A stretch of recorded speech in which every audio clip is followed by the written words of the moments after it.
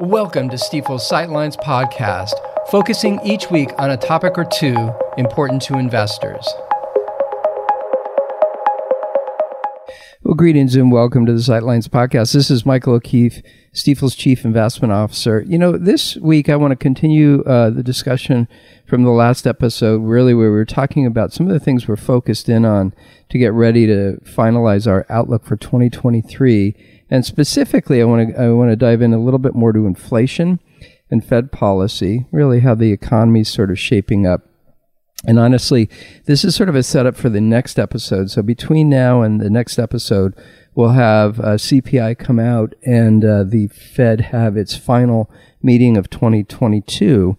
So obviously, we're going to learn a ton. They're going to issue their summary of economic projections. And just this morning, actually, we just had the PPI release about 15 minutes ago, and that's sort of where I'll start. So that result ended up coming in, I'll call it modestly higher than expected. So think 1/10 of a point or 2/10 of a point or so compared to expectations.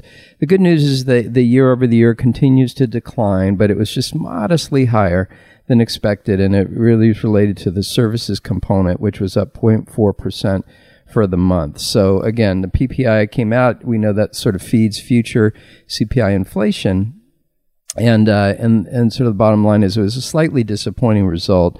But we'll obviously have all eyes on the CPI that comes out, I believe, on Tuesday of next week. So think of it as just trying to understand kind of what kind of progress we're making as it relates to inflation and PPI and CPI. These readings for November, the November price increases are really important, of course. Now, when we look into sort of the components, we are seeing further relief. So a few things I'll mention. One is gas prices. We all know that from going to the pump. They peaked, the average national gas price, nation's average gas price peaked at just over $5 in the middle of June. And since then has fallen to about $3.30 or so. And so, that's obviously a big jump up and then a decent move back down. So that's good. We do see, as it relates to measures of supply chain pressure, those continue to ease. The peak, for example, of one index was 4.1. Actually, in December of 21, it's down to 1.2. So without getting into the technical details, you can just tell by the numbers that that's a bit of relief. And then finally, there's been a real keen focus on leases. So imagine rents.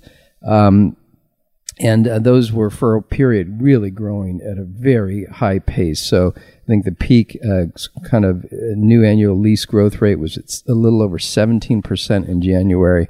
And it's still high, but it's down to 9.8% in October. And what we expect is for that to kind of ease back down. And all that data is data that the Fed's looking at to see what's going on as they set policy in December and then think about what they're going to do in 2023. So, long story short, with the Fed, we know that they've been aggressive. They mostly talked about staying aggressive, but we're seeing just little glimpses of language that says, hey, they're going to start to slow a little bit and then eventually pause, right? And so just to offer a few quotes from a recent speech from Fed Chair Jerome Powell. First, the truth, quote, the truth is that the path ahead for inflation remains highly uncertain, end quote.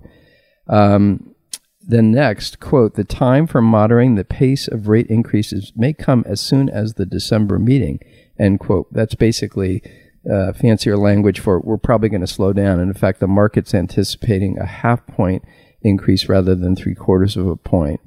And then the next quote is interesting. Quote, it is likely that restoring price stability will require holding policy at a restrictive level for some time, end quote.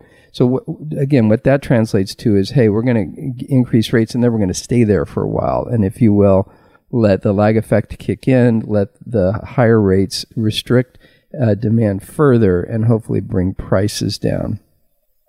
Now, in terms of putting numbers to that, we can look to the Fed futures market to get a sense for what investors think are going to happen. And basically, that is forecasting a 5% peak So 100 basis points or 1% from here, sometime in the first half of 23, maybe the latter part of the first half. So I think mid-23.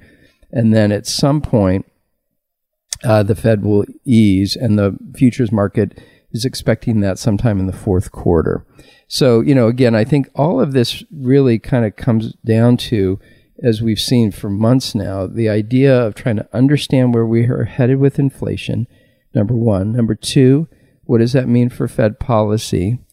And then with that, of course, we'll sort of have a sense for how restrictive things are getting, and we'll be able to dive in and do some analysis on what we think in terms of markets in 2023, both, I'd say, stock markets and bond markets. So that's the work that's going on right now, and really just wanted to share an update on some of the things we're looking at. Next week, in the next episode, just remind you, we'll dig into these latest CPI results in the latest Fed meeting. They'll issue their summary of economic projections, so we'll see the dot plot and what members of the Fed are expecting in terms of rate increases next year. And then I'll just mention that it'll be the first week of January, probably on, I think, Tuesday or Wednesday of that week. So the first or second sort of business day of the year, we will publish our outlook and then have a series of, videos, webinars, et cetera, things that follow in the weeks that come after that. And we'll look forward to publishing all that and having it for you. So listen, thanks so much for listening to this episode, and we'll catch you next week. Thanks so much. Thanks again for listening to Stifel's Sightlines. Be sure to subscribe wherever you're listening to automatically receive each week's podcast in your feed.